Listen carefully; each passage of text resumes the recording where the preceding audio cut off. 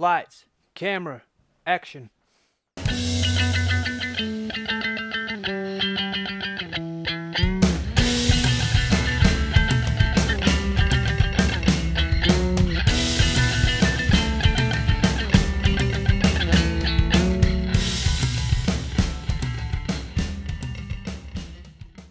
Hello and welcome to another edition of Movie Madness in association with Spitballing Pod.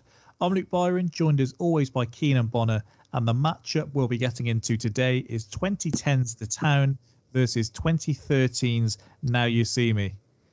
Keenan, how are we doing today? Warm. It is warm. It seems to get muggy this afternoon, but It did. I think there'll be a storm. I'm no fanning it, so we'll see how we go. News of the week this week, 5 headlines. More interesting, I'd say, than the last couple of weeks. Nothing on the latest Barbie film this week, which I've seen Zendaya's now attached to. But Barbara Broccoli says there will be a long wait for James Bond's return, as they have nobody in the running currently. Fair enough. Final Destination 6 will break the classic franchise formula, the creator has said. I didn't even know there were 5 of them. I was going to ask if you'd seen them. You don't really like gore, do you? No, it's I'm not. It's hard to describe. I've seen. What's the one I've seen? What's the one with the? I think I've only ever seen one of them. Most people have seen the roller coaster one. That's the one I've seen. Is that number 3? Yeah, the third one. Yeah. Yeah, some bear gets fucking burnt to death in Tan in bed. That's it. Yeah. I do like those films, so I'll be tuning in. The first one's like an aeroplane or something, is it not? Yeah. What's Second the one is it's the thing with stuff coming off the back of a car. So it's on like a motorway basically, and a number of things happen on there, or a highway, as they would say. James Cameron is already defending Avatar 2's runtime. He says, "Fucking Jesus! I don't want anybody whining about the length when they sit and binge watch television for 8 hours. I could almost write this part of the review already. The agonizingly long 3-hour movie. It's like, give me a fucking break. I've watched my kids sit and do 5 one-hour episodes in a row. Here's the big social paradigm shift that has to happen. It's okay to get up and go pee." Yeah, fair enough. That is literally it. That's what people moan about in the cinema. Yeah. If you're watching it at home, it is what it is, isn't it? And you're just a bit comfier when you're watching 5 hours of something at home compared to 5 hours in one seat in the cinema. I suppose so, but certain films need to be watched in the cinema. For sure. I'm not saying Avatar 2. No. As we said, we're not great lovers of numero uno. He's already started preempting it, and he was like, look, for sure it's a risk when you commit to doing like 4 of these already. If we were to lose just 30% from the first film, it really would be a disaster. And it's like, I think you might be... Didn't the first one do $1 billion? It's, what is it, between that and Titanic is the 2 biggest films ever? Yeah, I think you'll be Kate, mate. Yeah, I think he'll be all right. But he's already said, I may not direct the 4th and 5th ones. So, I mean, I don't know if he's sick of it already, but imagine what we'll be like after 4 of them. I don't know. I mean, I assume they've got a story in mind. But... Yeah, I read something today, and for one, I think the villains from the first film are coming back in some kind of sense, which makes sense, I guess. And they were saying they are expecting there to be quite a big drop off, because they say a lot of the viewers of the first one, you're sold on the experience of watching this film with the crazy effects and all of this. So even if it wasn't your type of film, people went to see it anyway. Yeah. And they were saying, how, if you're selling it on the effects this time around, like, there's only so much better you can make effects. Like, the big thing that they've brought in is underwater motion capture for this one. And they're like, that isn't getting your 45-year-old woman that had no interest previously in this. If you just pick the demographic that probably would have watched the first one the least, that's not getting them into the cinema this second time around. And I guess you're losing a portion of people that just didn't like the first one. People didn't know if they were going to like the first one, There's got to Yeah. be a collective of people that didn't like it and so won't come back.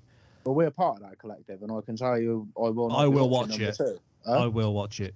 I will tell you, unless you decide to do it for a future bracket, I won't do it. And if you Right. decide to do that, I know you're doing it just to spite me. I don't think we need to be doing that. Kingsman 3 will begin filming next year, Taron Egerton has said. Did I tell you I watched the prequel not so long ago? Okay, I've not seen that one. I heard bad things. Oh. Okay. I think they just said that the imagination that was so great from the first one seemed to be slowly coming out of it, but I've not seen it, to clarify. I can't imagine it's a very reviewable film anyway. I thought it was quite good. I've no doubt I'd enjoy it. They intertwined. They had like Rasputin in it and stuff, and like just intertwined with random historical characters. I thought it was quite. I quite like the sound of that. It was good. I think having Ralph Fiennes as your man in it was. I don't know. He's a bit old, isn't he? I love him. Great actor, but I can't think which. There was an actor recently that said, I think it might have been Ethan Hawke, who was basically like, well, the big difference between now and then is 10 years ago, we just didn't give a fuck about reviews. Like we wouldn't, someone would have to go out of their way to tell you their review of a film, or you'd have to actively go and look for it yourself. Like it wouldn't just be a kind of, oh, I'm going to go and see that film. What's it like on IMDb? What's it like on Rotten Tomatoes? Like it is now.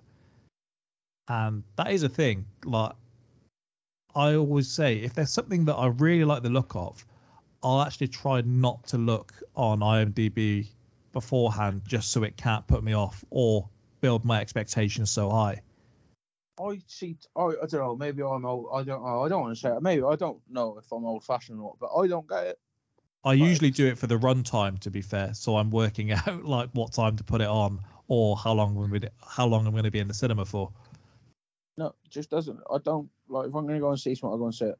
If I'm not going to go and see it, I'm not going to go and see it. It's like with like Spider-Man, James Bond, all these big things. Like people, I can't believe this has been spoiled.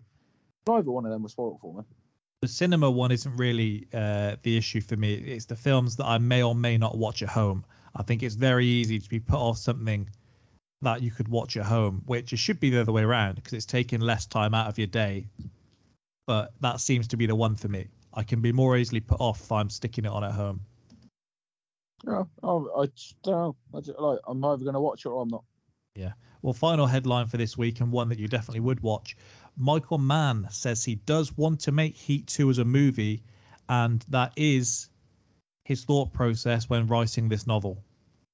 Comes out soon, September. Yeah, it does. He does acknowledge that he couldn't keep the same actors, which he knows would be an issue for a lot of people.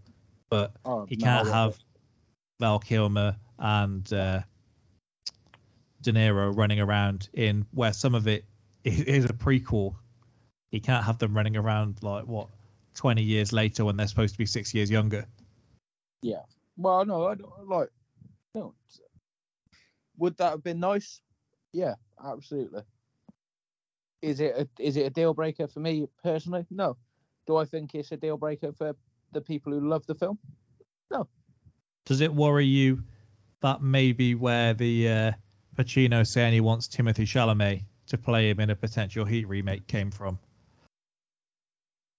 I don't know. I've never seen like Timothée Chalamet. I know who he is, but I don't think I've ever seen him act in anything. If I'd asked you last week to cast the next Pacino in a Heat sequel, would he have been anywhere near your top 10 choices? Well, no, not. There's not to be this. Not for because it sounds like you're saying it's not a good idea, but I don't. What? I don't. He doesn't have that same energy for me. I don't think I've ever seen him act in anything. I might be wrong, but he's just the name I hear. But I don't know if I've ever seen him act in anything. He's still got the kid actor vibe on him, and I don't know how old he is, but I imagine. So him and Zendaya are both in June, and they're both going to be in that bracket for a while where they're going to be 28 and they're still going to look like they're 19. June, did you say? Yeah. I've not seen that. No, but I'm just saying they were both in that, so that's going to be something. I get your point, but I don't know. If you give me some time to think, I think I could come up with a list, but maybe that'll be on next week. Maybe. So that is the headlines for this week. If we move on, then a film that we're very excited to talk about, and that is 2010's The Town. I'm thinking about making a change. Some things you gotta deal with yourself. My guys can handle it without me. I hear you got a nice, sweet new girlfriend. I need your help. I can't tell you what it is. You can never ask me about it later, and we're gonna hurt some people. Whose car are we gonna take? Move! Move! The Town, rated R, starts September 17th. A proficient group of thieves rob a bank and hold Claire, the assistant manager, hostage. Things begin to get complicated when one of the crew members falls in love with Claire. I was speaking to someone that hadn't seen this film in the week, and I sent them that synopsis, and then I realised that actually gives quite a horrible portrait of the kind of film that it is. Do you think? Well, it focuses on it being more of a love story than it is a heist movie, when it feels like more of the opposite to me. When I think of heist movies, I think of that. I don't think of this when I think of, like, I guess, can't think of many romantic thrillers, but that wouldn't be what would come in my head. No, I get your point, but I mean, for not a large, but for a significant enough portion of the film, is interesting. Rules the narrative, the narrative, and also controls the direction the film takes. So it's not like some of the synopses are just wild, but that's pretty much spot on. Yeah, I do think when it's all said and done, calling them a proficient set of robbers is quite insulting, to be honest. But well, what do you think the critics thought of this? I reckon this knocks it out of the park. 8 out of 10. The performances are lively, and the set pieces, particularly the masks, which are butchered that. I thought this week's going to be my week, and there we go. The punctuation throws me off. The performances are lively, and the set pieces, particularly the masks, which are a perfect touch, are memorable. If you could see the punctuation in front of me, it is... Well, just slow down whilst you're reading it. It doesn't have to be at 100 miles an hour. No, we book out an evening for this. Neither of us have got anywhere to be. No, I like to... I used to always think I could do the auto cue easy. They had a thing at GL1 years ago when I was a kid. I say kid, probably early teenager. And the BBC were there, and you were able to sit in the news chair, and they put the teleprompter on, and you read it out. They filmed you, and they gave you on a VHS tape your news performance, and so that's telling you how old it was. So that's why I'm the age is kind of, I'm reconsidering it now. I remember it being a VHS tape. Absolute bollocks, because that would have been 2009, and I promise you the VHSs were long gone. That's why I said I'm reconsidering the age now that I remember it was a VHS, but it was definitely a VHS. They weren't burning off DVDs for you. But I got through that with ease, and now I can't remember the news story to be able to say whether it was easier than these critics' reviews. But ever since, I've just thought it must be one of the easiest jobs. And the further we get into this podcast, the worse I seem to be getting. So yeah, either I'm punch drunk, maybe, or my career as a newscaster was short-lived. Yeah, very short-lived. We banged it out on the adrenaline, and now that it's become the reality, it's just not there for you. So, a Boston native, Affleck clearly has an understanding of the ins and outs of the neighborhood, and, like Gone Baby Gone, he brings that area to the screen with a rich story and strong characters. Never seen Gone Baby Gone. Nor have I, and it's referenced a lot here, which is somewhat of an issue. Well, it's a Ben Affleck film that he directed set in Boston, so it's always going to be referenced at some point.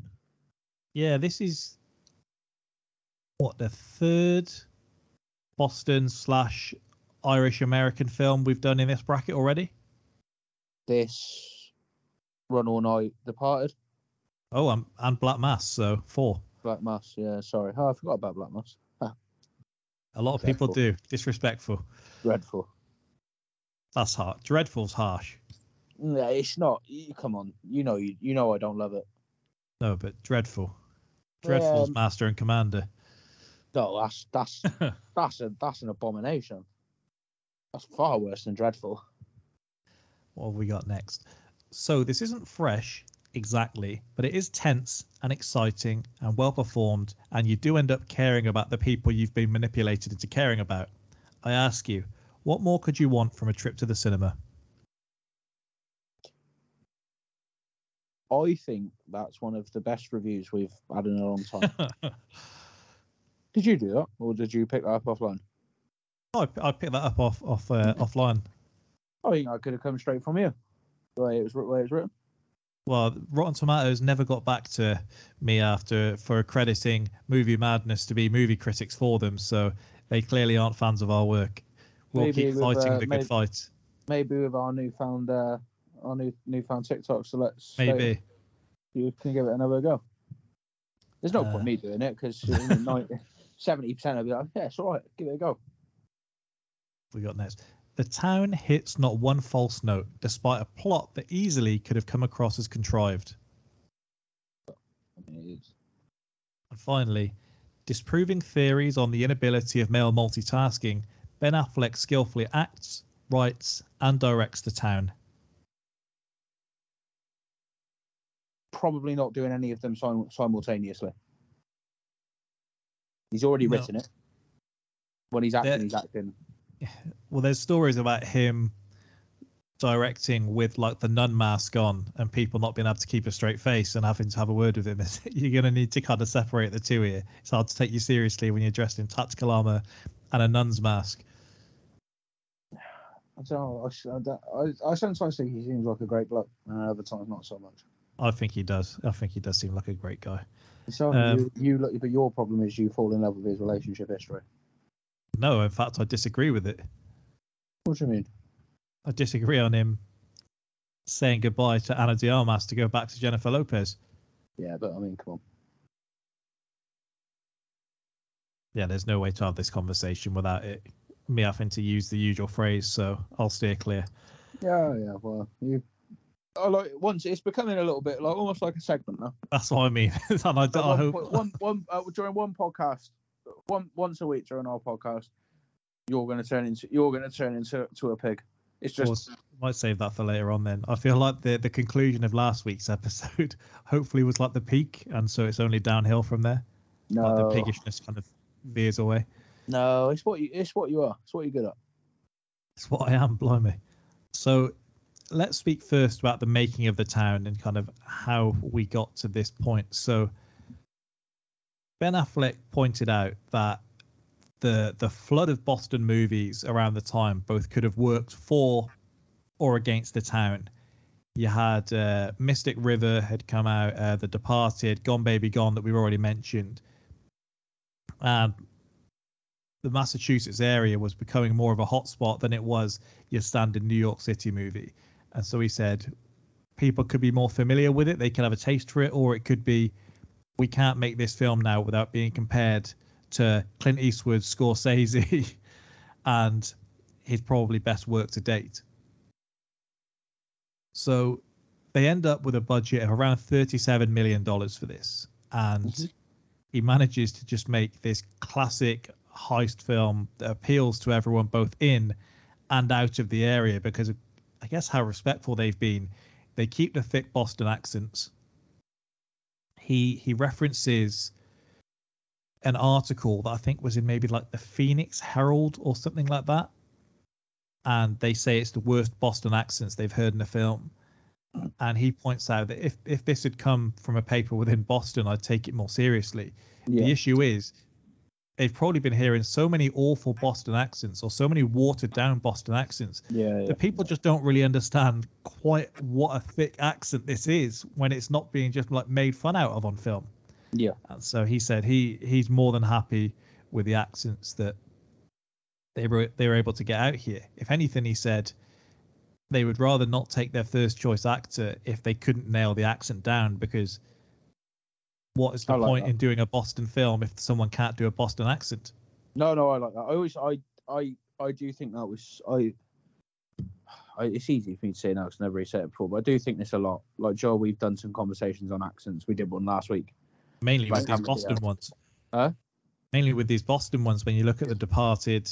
But even with the like, Irish accent and stuff as well, just like if we've said it before actually on pods, like unless it's central to the character, like it absolutely central.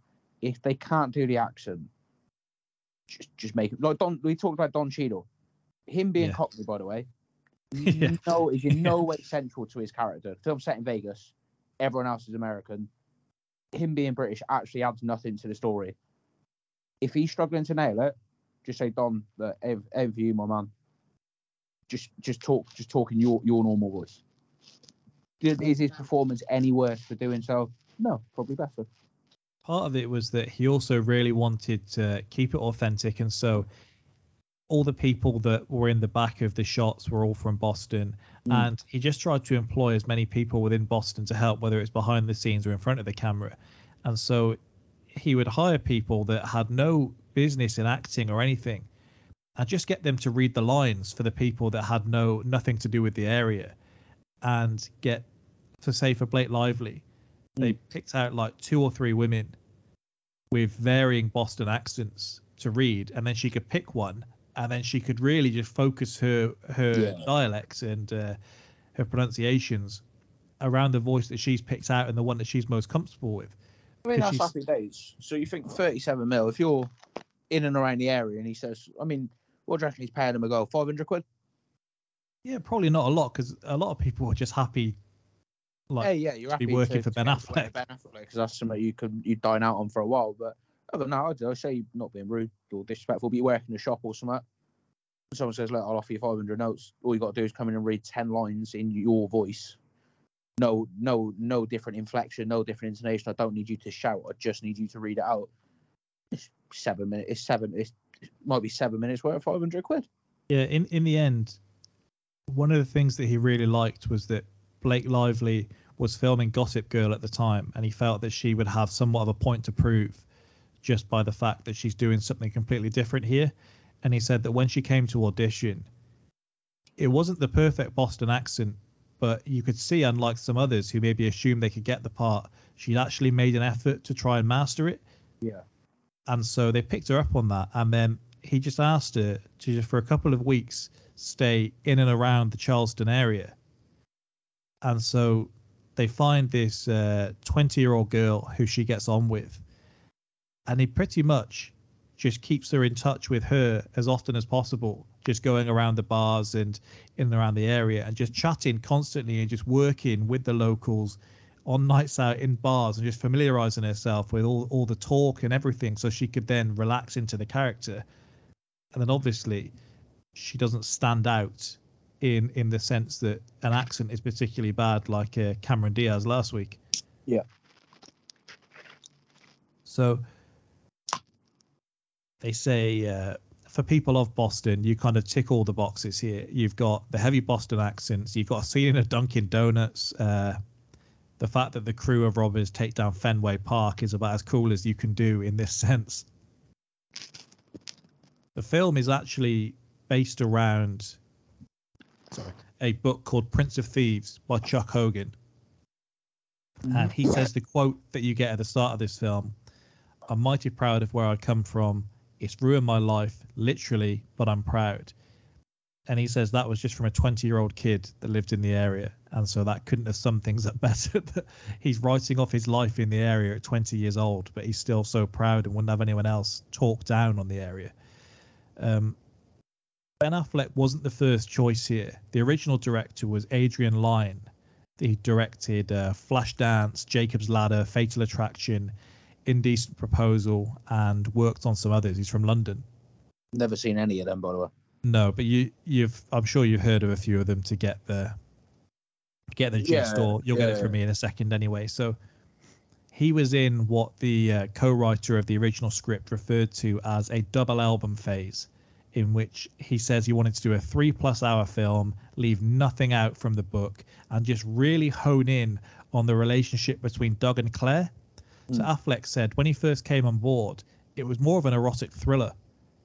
He wanted triple the budget to do it, and Warner Brothers basically said, you've got no chance whatsoever. They do some maneuvering around. They call him in for a meeting, and he thinks that he's just going to be asked, who the next person should be. And they say, as much as they acknowledge that Gone Baby Gone wasn't the box office hit that it perhaps could have been. Low budget though. Yeah, exactly. So what he thought initially is that they thought, okay, this is a guy that can just make cheap films. Yeah. And he said they really, really made sure he was aware it's not that. They just appreciated the work that he had done and thought he could probably put a better stamp on this film. And so he said he'd think about it. He did want to change the script and put his own spin on it. He says he had no interest in directly translating from book to page. From book to film, sorry. He says if that's what you're going to do, it may as well just stay a book in that case. So he said he liked that he was able to pick up the kind of bones and structure and then put his own stamp on it as a director, which obviously works out very well. Yeah, it does. I think excuse me, sorry. It's odd to say it's odd to think about not sticking to it in that way. It might as well stay a book, because I don't think that's always true. He said that's just from his sense of being a director. He says he may as well just leave it if that's the case. Yeah, I mean, obviously he's more successful in the field than I am. I think that's I don't know. I think it's a bit of an odd take. I don't know. I guess it maybe is different. I've not read the book, but I think it works in this instance. Yeah, although does this have the same success if it's Ben Affleck in a romantic thriller for 3 hours long? I don't think it is. No, maybe not. He obviously had the right feel for it. I think he was just quite passionate about the fact it was a Boston movie. In terms of the casting, so he was really struggling to find the right actor for the role of James Coughlin or Jem. And it actually was his brother Casey that suggested Jeremy Renner. Your boy, Jeremy Renner. Well, he's brilliant in this. My actual issue with him is mainly I just thought Hawkeye was a shit superhero. And that's literally where it comes from. And I didn't like that film Tag either. So it kind of just spiraled. I don't mind that. That charms me. It's not great. It's very much the definition of a 5 out of 10, but it does charm me. Didn't do a lot for me. Good big cast in that. Yeah, it is. My guy Hannibal Buress, legend. So Casey had worked with him on the assassination of Jesse James by the coward Robert Ford. Put him forward, told Ben to watch The Hurt Locker.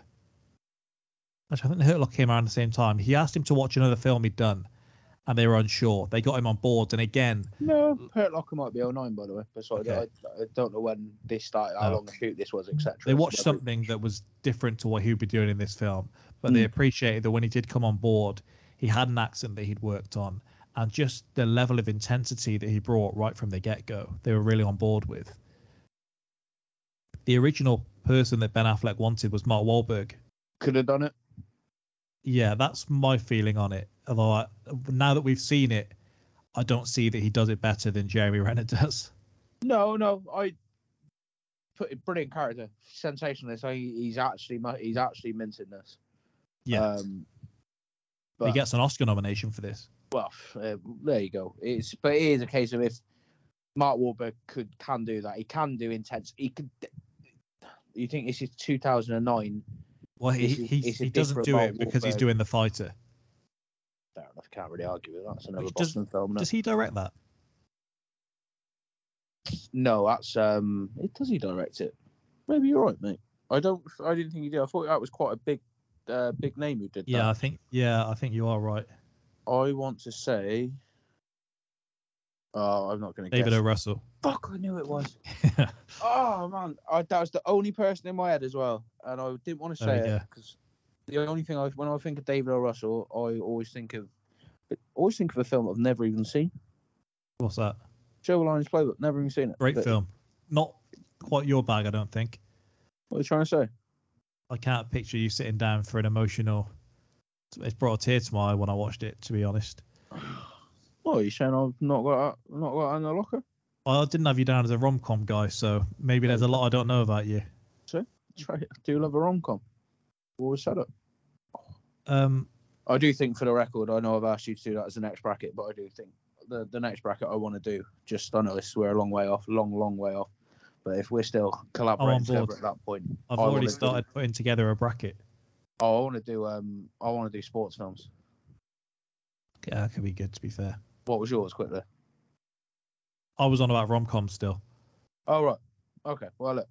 I've actually still got a list. I'm waiting till it hits 25 to send you a films that we haven't done that we should do in the comedy field. So I'm just waiting till it hits a certain amount of films to send it on.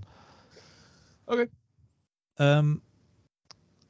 This film was what convinced Zack Snyder that Ben Affleck would make a good Batman. I said he portrayed a character who was physically imposing and led a double life. Yeah, fair enough. Chris Pine auditioned for the role of Jem that eventually goes to Jeremy Renner. I can see him doing it, and I understand. I imagine this one was pushed more by the studio. Possibly, very possibly. Well, he's just done Star Trek at the time, so. Oh, he's big then. Yeah. This is when he had his little minute. Well, he had a few years, but this is when he had his big moment. Yeah, because another audition was John Cena auditioned for the role of Glonesy. Yeah, I'm glad. I'm glad.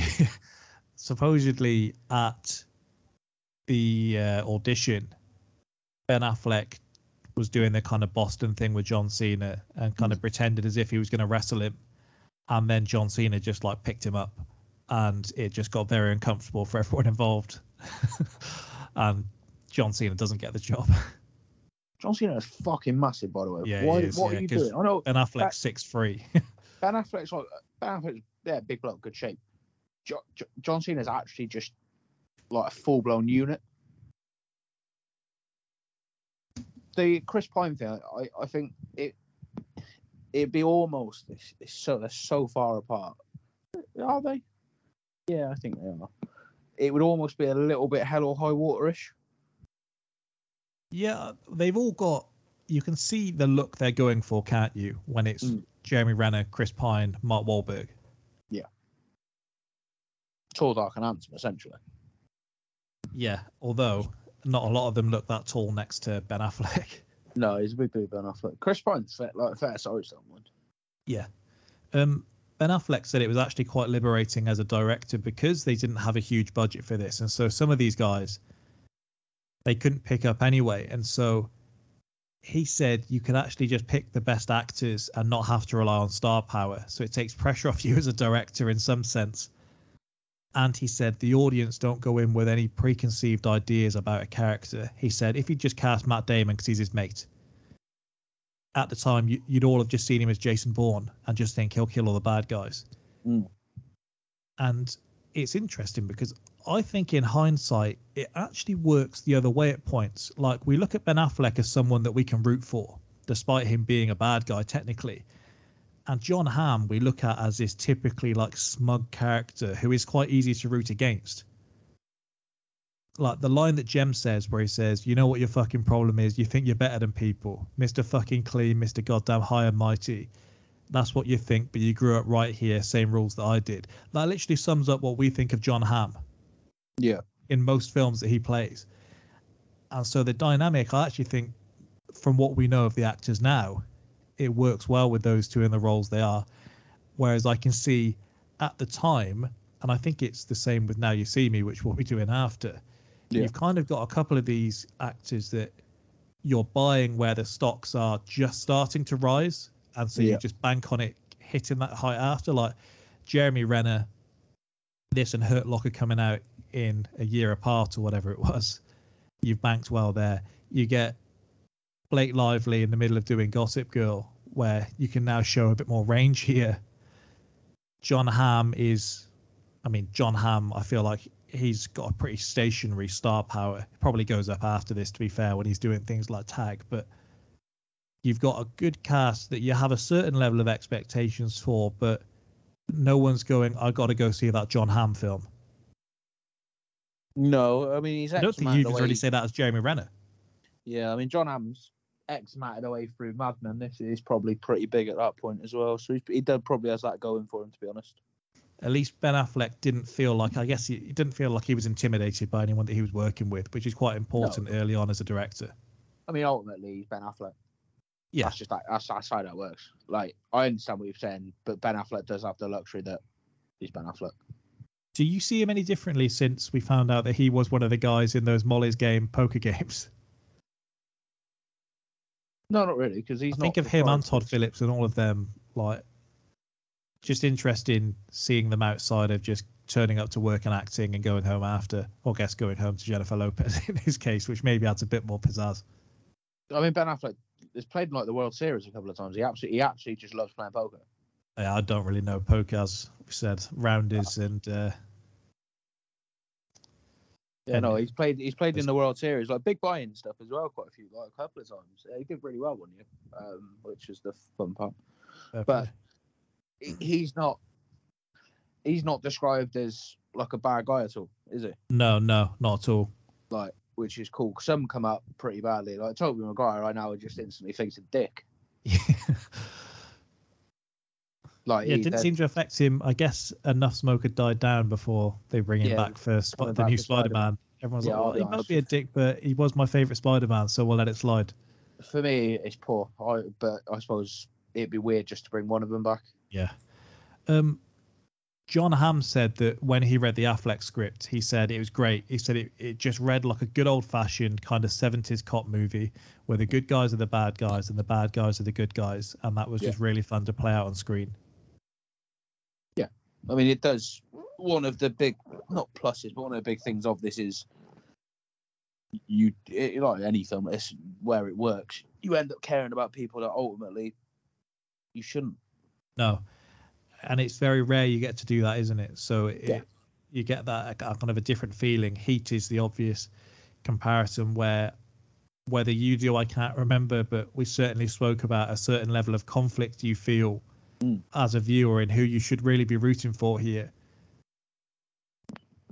And I guess it's the same in mob films. We're rooting for guys who really we have no business rooting for. So it's always good fun in that instance. Yeah, it brings a different level to it, doesn't it, every time? Yeah. Jeremy Renner says he surrounded himself with actual convicted bank robbers in Charlestown for research, and that helped him nail the accent. Sound nice and easy. I know Affleck said that he did kind of a few times, and I've got a reference later on, that he doesn't like playing the fame card, but when you can use it to organise a heist on Fenway Park, or you can use it to access the prison and have a sit down with a guy who's robbed multiple banks, it is quite useful in that instance, particularly when you are trying to make a film about those exact things and you want to be as authentic as possible. Yeah, I bet it does. And he said, you just had the production team. We're just getting all these calls from guys that were like, look, I'm not asking for any money, but I kind of know how these things would have worked. So I think I could probably be a lot of help on set. And they just get these guys on set and they would point out, say, I'm not sure about that. Or they would say, how would we do this? And everything, just that little thing that you could just add in each time, just as something quite cool, just improves the final product. Well, that's it, just if you've got the opportunity, it would be weird if like you. I'm sure there are examples where people are probably given these opportunities like this in other films. Like, no, I'll take it my way. But if someone's giving you the opportunity, you listen, doesn't it? It takes nothing for a story. Yeah, I think it was Jeremy Renner who said one of the most bizarre things that he did with this film was they essentially put him up in what felt like a gallery. I think it was just one of the guards' offices at the prison where they filmed the scene with Doug and his dad.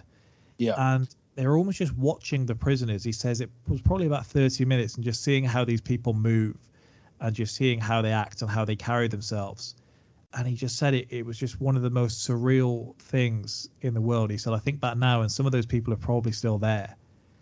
And it just really was just able to add just a layer on top, because he didn't want to do this film, Jeremy Renner. He said he had so many doubts about doing it. He was going for Hawkeye at the same time.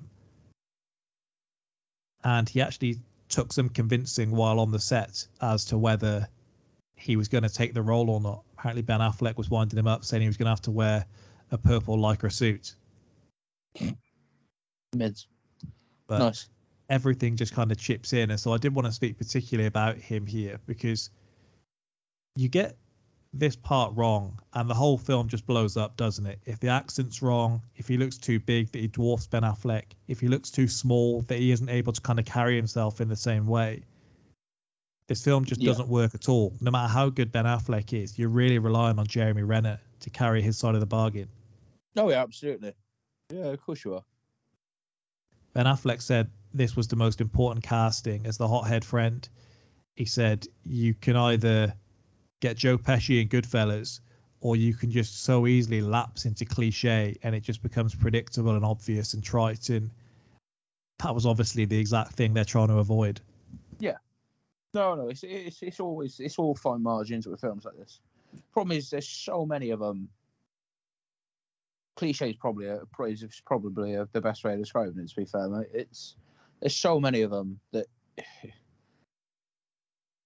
Well, now, I wanted to talk about the Heat comparisons a little later on, so of course, maybe I can ask you about it there. You do die. There's fine margins between living and dying. Yeah. It, like sometimes literally in the film, but or metaphorically in the film, but sort of literally for the success and how it's viewed. It's a little twist here, it's a little turn there.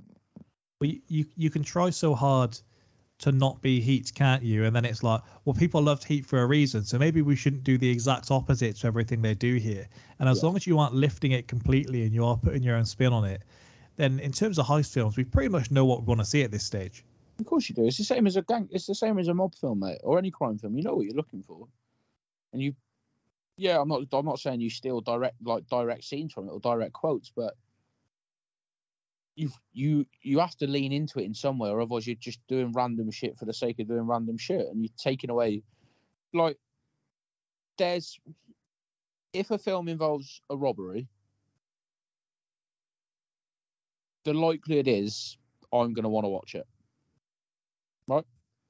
Whether or not I enjoy it is a different thing, but the likelihood is if you tell me it's a heist movie, I'm going to want to watch it. The likelihood is, unless I read something that turns me away from it. Don't know, it's an actor I don't like, something. But so you, in doing that, the reason I land on the fact that the majority of the time I'm going to like it is because it's not formulaic, everything's different, but there are certain things I expect to see and want to see. Yeah, like some of the reviews criticize things like John Hamm saying, we are going to catch you eventually, and I want to be the guy. I can look you in the eye and I can turn you down and say you're not going to be bargaining with me. We all love that exact scene in every single heist film where the policeman thinks that he has the upper hand and he tries to end the threat and the other guy looks him dead in the eyes and he's smug about it. We all love that every time. So why would you not do it just because, oh, well, we've seen that before? Yeah, we've seen it before because we want to see it every single time. Yeah. It's very rare that you can have those kind of face-offs where either the two people are shooting at each other and one goes down, or they're sat across a table in an interrogation room and the two are trying to psych each other out. Like, there's really very few ways you can have your lead policeman and your lead bad guy, or good guy in this case, across from each other, and the two of them just do the Heat thing where they just sit across a dining table. There's a reason that is so unique. Yeah. No, exactly. Just with regards to Jeremy Renner's character, it's so brilliant in just the way, I guess, this is written and played, in that it's such a frightening character in his unpredictability. You find yourself, you dislike the character, but you're also somewhat rooting for him. Like, maybe you identify with some of the traits in terms of loyalty and things like that. It's almost like I think I saw it described as an intoxicating character, and I think that sums it up quite well in the way that it's moving, it's frightening, all of these things just at the same time, and you don't really know where you stand until the final scene where you can judge your emotions when he gets shot down outside of a McDonald's. He's the bad guy's bad guy in this. Yeah, they're all bad guys, but he's the bad guy. Because the attitude he has in the scene where he shows up and discovers Doug with Claire, And the audience knows what he knows, but she doesn't know. And Doug knows that he's discovered it all. And this tension is like something from a film where someone's hiding and the killer's like creeping up on them. And you're wondering, is she going to see the tattoo? He's kind of, you can feel how uncomfortable everyone is. And it's just so brilliantly done. It's so easy to see why he did get the nomination off the back of this film. Yeah, certainly. Yeah, it is. He plays it, that scene, I've watched it a couple of times today, where he's sort of smiling and laughing, but you've got the menace underneath it, like a normal man's Joker. And then his scene with Ben Affleck where he pistol whips him is probably the best acting in the entire film. Like, it's one thing to have that dialogue, but the way that he delivers it with that menace, but also the vulnerability as well. And then in turn, you learn so much about Ben Affleck's character, because he doesn't even bother to try and beat him physically. He just keeps his head, which obviously repeats at the end of the film. It's just two of them at the top of their game, and you're just so lucky you get so many of these scenes just with the two of them together. Yeah. Best scene, best acting. Sorry, yeah. So you're probably right. To be fair, him's just sipping his drink from behind the mailbox before he has his last stand is probably the best summary of him as a character. He's got so many quotables in this film. I mean, if we get jammed up, we're holding court on the street. Was one of them that I always say when you kind of nod your head, like, this is unbelievable. You know, this thing goes right. Could be your turn to step away, too. Yeah, sure. What am I gonna do, Dougie, huh? Go down to Margaritaville, drink a half a yard, fall from bar stools? Do me a favor. The weight of this thing. Pack a parachute, at least. You know the funniest thing about being in prison? Guys pretending that they want to get out. I can't do any more time, Dougie. So if we get jammed up, we're holding court on the street. See my face, you tell the cops all right, but just remember I've seen yours too. Whose car are we going to take? Maybe the most iconic line in the film. He's just on fire.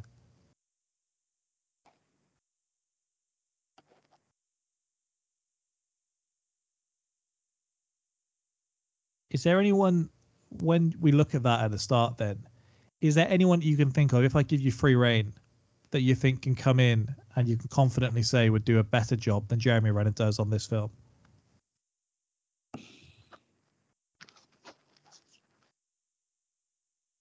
Confidently say, I don't know.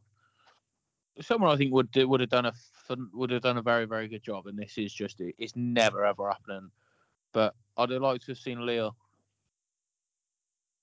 Okay. Is that just based off The Departed? It's based off everything, to be honest, mate. I think it would be. Do you think he has that menace about him? I do. Because the time in which we've seen that the most is probably in Django, where he's playing a very scaled up version, where there's far more subtleties in this. Yeah, I mean, I think he could definitely do it. I wouldn't write him off. As for Ben Affleck, I think you can see how important this film was for him on so many levels, and you just get that feel when watching it. They speak about how he's just such an icon in Boston and that he struggles to do anything in the place that he loves so much, mainly because he's 6'3" and stands out so much. And so they say that Jeremy Renner acknowledges that he's a famous guy, but he's not that famous that he can't go out for a meal after they finish filming for the day. They say that Ben Affleck in Boston just can't even do that. And so they say a lot of these scenes, they're even filming them at like 5 a.m. and it almost becomes like a theatre because they shot on location. They say the crowds just went so quickly from like 5 people to 100 people. And you've just got all these people just piling around just to see him work, just to say that they saw him act. And they say it just added this certain feel, even just behind the camera. There's nothing on screen, but you just had this energy that just made them then push on. to have this film become what it is.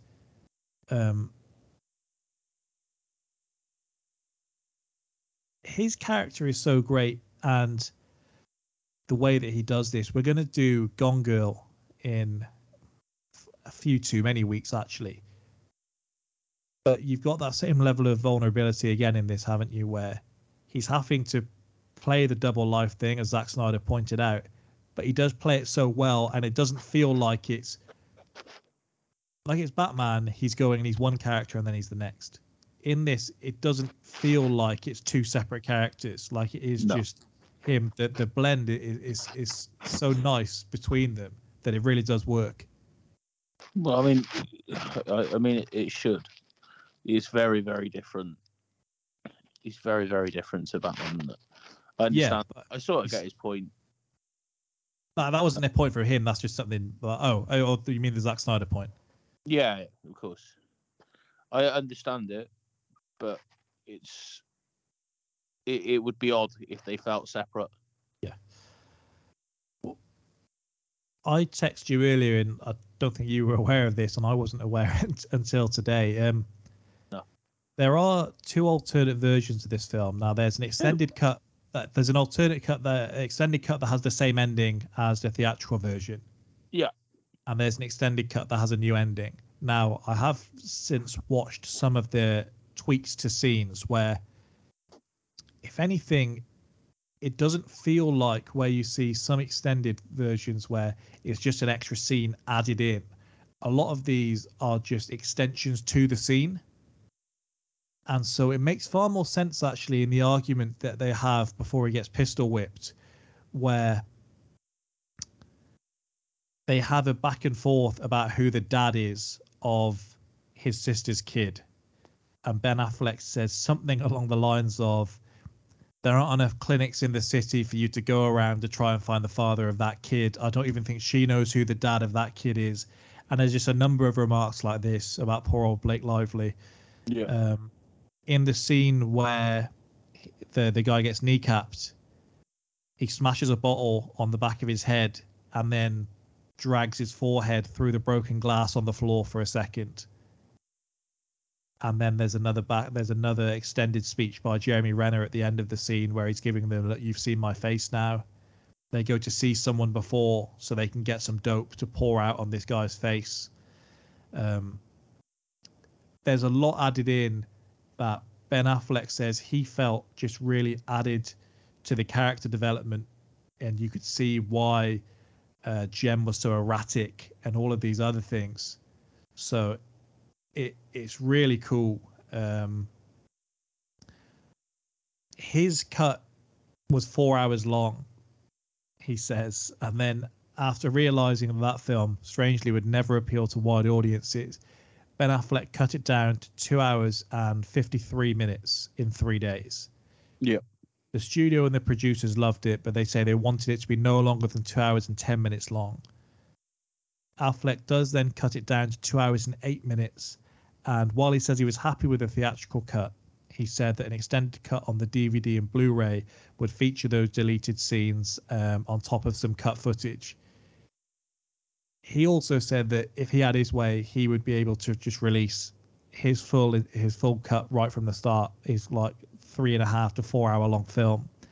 And just because he's made it, and he says at that stage, if people want to see it, then they can see it.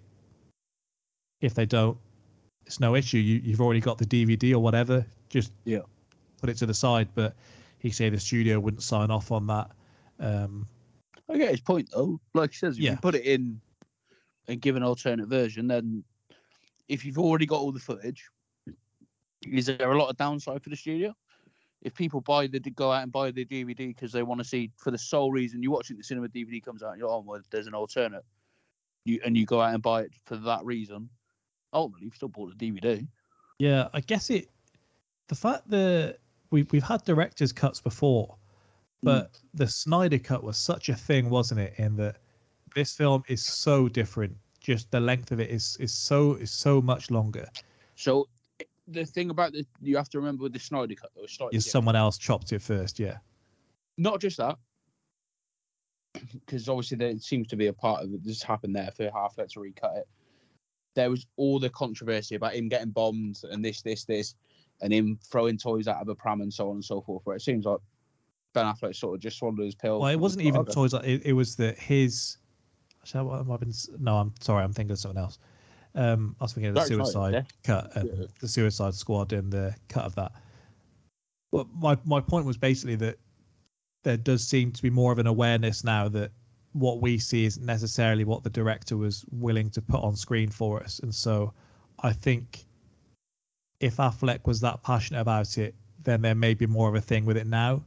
But I don't think there would have been as much of a thing in 2010.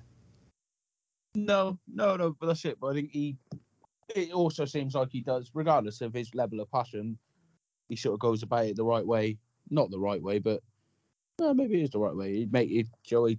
He backs it, he loses, he moves on and acts like a professional at the end of the day. Yeah, he says the theatrical cut of The Town is a close adaptation of the novel Prince of Thieves. The extended cut is more true to the full book rather than the adaptation. So the alternate ending that is on the extended cut is he thinks that he's kind of home and clear. He goes around the corner, he takes his sunglasses off, he takes his hat off for the kind of driver's uniform. And the next thing he sees is the guys at the kneecap earlier in the film, and they're saying, "Where's your brother?" They're kind of sticking it on him. He's trying to shy away from it. Yeah. And then he takes a look up to the sky. He realizes what's going to happen. And he's in the middle of saying, "How's your fucking legs?" And then he just gets shot like 10 times in the chest. Now, this version does tie up with saying the next thing you see is he fades out and it's Claire digging up the money, saying, "I'll probably be long gone by this point. Yeah. I'm sure you can make better use of this." And Blake Lively's character also has a bag of money inside her house for her and the kid. Yeah. And then it's just his kind of letter being read out over the shots of Boston, and then the credits roll. What do you think of that? I like it. Now, Yeah, me too. the writer that worked on this script says he grew up in a time where this kind of film, it always ended with the almost retribution for these characters. Yeah. Yes, you were bad. Yes, we were rooting for you, but ultimately, we can't let you get away with this in good faith. Mm-hmm. And he said they showed it to test audiences, and effectively everyone just hated it. He said everyone just left the theater so dejected, but it didn't feel like it was in a good way. It felt like they were just so down on everything They that were they just sat through. actually just sad that he died. Yeah, so like the last 2 hours had been a waste. Like they were leaving the cinemas just so downbeat, and so they decided to change it. He said they wrote about something to be said about that. In that, yeah, how good a film have you made about a bank robber that people are legitimately sad that they're dead? Yeah. Well, the ending in the novel is Doug is wounded during his shootout with Fergie and then dies in Claire's arms in her apartment. And he said they filmed that one. They tried that with test audiences. They hated that as well. So they went with one where Doug survives. I think that him dying in Claire's arms is the worst of the three. Yeah. I know that's from the book. It's rare, but film's better than book. But having seen the ending that we get, which I don't hate. I don't know what you will, but I imagine we'll talk about it. But I don't hate the ending as is. The ending of him getting turned over is probably the best of. Does it feel to you now like the ending that we get is somewhere in the middle? So it's not a happily ever after. Like we kind of, Claire could come and visit him. We don't know if she's going to make that trip down or if they're both just kind of happy in the memory that they both got out of this safe. Yeah. We don't see him killed by Fergie, which I guess is probably what audiences would have hated the most. And we get some sense where it almost, the ending that you do see, and I'll send you the clip after, it almost feels like he's going out with his pride. The fact that he gets kind of one last word in before he's shot down. It's like from where his brother says, you grew up in these same parts that we did. And so when Jem goes out and he basically just calls them all on for the suicide by cop. This feels a bit similar in that the attitude still gets put out there before he's taken away. And I think that's why it's the best ending. I do think him getting shot by Fergie would have been a fucking horrific ending, because there is when he goes, there is a satisfying moment. We're going to speak about him in just a second, because phenomenal character. Pure evil. That reveal. Yeah. I remember watching this for the first time and I was genuinely shook. I remember just being like, you fucking scumbag. Yeah. Would you have liked a happier ending for Claire, or is she fine no matter what happens here? She has a chance to make it happier for herself. So, sorry, in the alternate ending as well, she also hears like a news report of Doug Coughlin died today, suspected in the such and such heist. It's believed to have been related to the incident, etc., as she's looking out of her window at a sunny day. See, that's just a bad ending for all involved, isn't it? But so that's in the one after he's shot by the kneecap guy. It's a bad ending for all characters, but it's a great film ending. Does that make sense? Yeah, I get you. Yeah, but I mean, she does what she does with the money in the end, but she does have a chance to make an ending. She doesn't have to donate the money. No, and she seems the type that's going to be frugal with it. Like she's not going to go out there making some lavish purchases and getting caught. If anything, it just means that she can not going to be turned up in a pink Cadillac in her mum's name. No, she's going to do a bit of travelling and live her life like she says she wanted to do. Yeah, exactly, and that's what you feel like would happen. Yep. Let's talk about Fergie then. Let me ask you something. Who the fuck do you think you are? The only guy in Charlestown with a gun? You guys run numbers and pump dope. You're an old guy with a fucked up face who don't know his glory years are behind him. I ain't fucking working for you. Got it? You got a problem with that? I live at 551 Bunker Hill Street. Stop by any time. You know where to find me. So Peter Postlethwaite smashes this. It's one of his last roles. He's actually died with cancer at the time of filming this. We get little to no build-up for his character. He's in 2 to 3 scenes, and he still just has this incredible sense of dread immediately just from him cutting up these roses. The eyes, mate. Well, John Hamm says he was quite gutted that they never got a scene together, but he says it's someone whose work he's respected, and he said it really meant more to a lot of the older actors just to know that they were going to be able to star in a film with this guy. Yeah. And he says he saw him at breakfast one day in this little diner, and he was just sat on his own. And he came over and said, I just want to introduce myself. I'm in this film with you. I'm sorry we don't get to have any scenes together, but I just want you to know what an honor it is. And he said, it can go either way with some of these older actors. And he doesn't name anyone, but he says a lot of them, they're quite tired of all of that. They don't want any of that. And so you come over, you can quite as easily be told to fuck off and leave me alone. I imagine there's a few who just sort of, if you're a younger guy, they just fuck you off a little bit, don't they? Yeah, and he said, Peter told him, well, what are you doing? Pull up a chair, let's have a drink.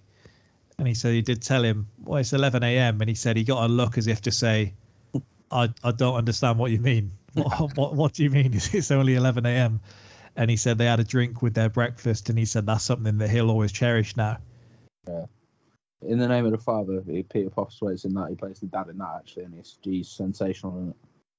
Well, yeah, he's in 2 to 3 scenes. I just noted down some of the quotes that he has. He could have said nothing, by the way, and just been cutting those roses, and that still would have been enough. Like, he's a terrifying guy. We don't get any of we always refer to the John Wick style, like, build up the boogeyman. We don't get any of that. He's referred to as just a florist a few times, which is believed to be based on a real person. Yeah, you're going to do this to me, or I'm going to clip your nuts like I clipped your dad. There's a thing if someone... It's essentially a deeper my dad is bigger than your dad, isn't it? Like, there isn't a lot you can do if someone goes at your dad. Yeah. This isn't my dad is bigger. This is I'm bigger than your dad. That's what I mean. This is like the extreme. Yeah. But like terrifying, but like just like looks like a bar in the eyes, which somehow he manages to change to look like pure evil during this film. Yeah. When I've seen him in other films and he's got the most caring eyes ever. Right. So it's a remarkable feat. When your But- daddy said no to me, I did him the chemical way. Gave your mother a taste, got the hook into her, got her doped up good and proper. It's like, fuck me. Yeah, ridiculous, mate. When he ends it and he says, if there's a heaven, son, she ain't in it, and just stares him out. It's like, oh, this is... And you're looking at Affleck, aren't you? Like, you can't do anything here. And he knows he can't. And it's in school where you'd see someone going back and forth with someone that wouldn't usually be in that situation. And you can either be so angry, and I've referred to Richarlison as this type recently, a type that just gets so angry that they cry. And we all have those kids in our class at school. Yeah. And you're looking at Affleck for some kind of break. And his character does a good job of keeping the straight face in hearing probably the worst thing you could ever hear, really. It's got to be like top 5, if not. You know, they either geld a horse with a knife or with the chemicals. And your daddy said no to me. I did him the chemical way. Gave your mother a taste. Put the hook into her. She doped up good and proper. Hung herself with a wire on Melnair Cass. And you, running around the neighborhood looking for her. Your daddy didn't have the heart to tell his son that he was looking for a suicide doper who was never coming home. If there's a heaven, son, she ain't in it. Yeah, it's not great. But it does keep his cool, and it speaks a lot about his character. Ultimately, he makes his decision to end him not even over that; it's over Claire, isn't it? His speech after I've had in my head all day. Let me ask you something. Who the fuck do you think you are? The only guy in Charlestown with a gun. You guys run numbers and pump dope. You're an old guy with a fucked up face, all those glory years behind you. It's like, I admire it. He's very wise to get the hell out of there very quickly. Yeah. He says, doesn't he, I live at 551 Bunker Hill Street, stop by any time. Actually, that speech is before that, isn't it? And then he gets told if there's a heaven, son, she ain't in it. And then he says, I know you've got a new girlfriend, and thankfully now I do know where to find you. It's just an incredible back and forth. The stop by any time, that's in a few films. And it's very, very good. It's in a film called Kill the Irishman. Okay. Very low budget film about can't remember the guy's name. I don't want to say Peter Green, but no, we've done this before when we did the Departed pod, and I think you were stuck on the same thing. Sure, it's something green, but by the way, anyway, it's set in Philly, and the mob were trying to kill the fella. Were trying to kill him for years, and he did a thing on the local news because people were trying to kill him. And I actually did an interview in the news. He was like, "Look, these guys who are trying to kill me. This is where I live. They know where to find me at any time." And it's just that was like a real interview he did as well. That is the most brass bollocks I've ever seen. Someone tries to blow up a car and you're just like, "Yeah, look, it's my house. You know where to find me." It's like telling someone to swing first. Yeah. When you say that, you are banking on the fact that they aren't going to do it and they aren't going to call your bluff.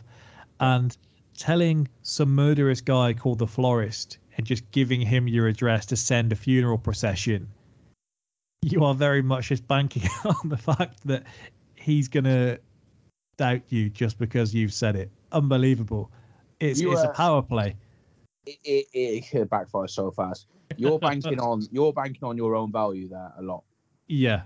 You've either got no cares and you're ready to go, or you're banking on your own value. You think a lot of yourself. Ben Affleck in this case is the latter. He banks that he's got enough value that he ain't going to be killed. Yeah, your man in the background hears that chat and he's like, "I've got nothing for this. Let me just reach for this shotgun." Yeah. He's heard Stone Cold and The Rock going back and forth, and he's some guy at the back, and I can't get in the middle of this. No. And he just reaches for what he knows. Yeah.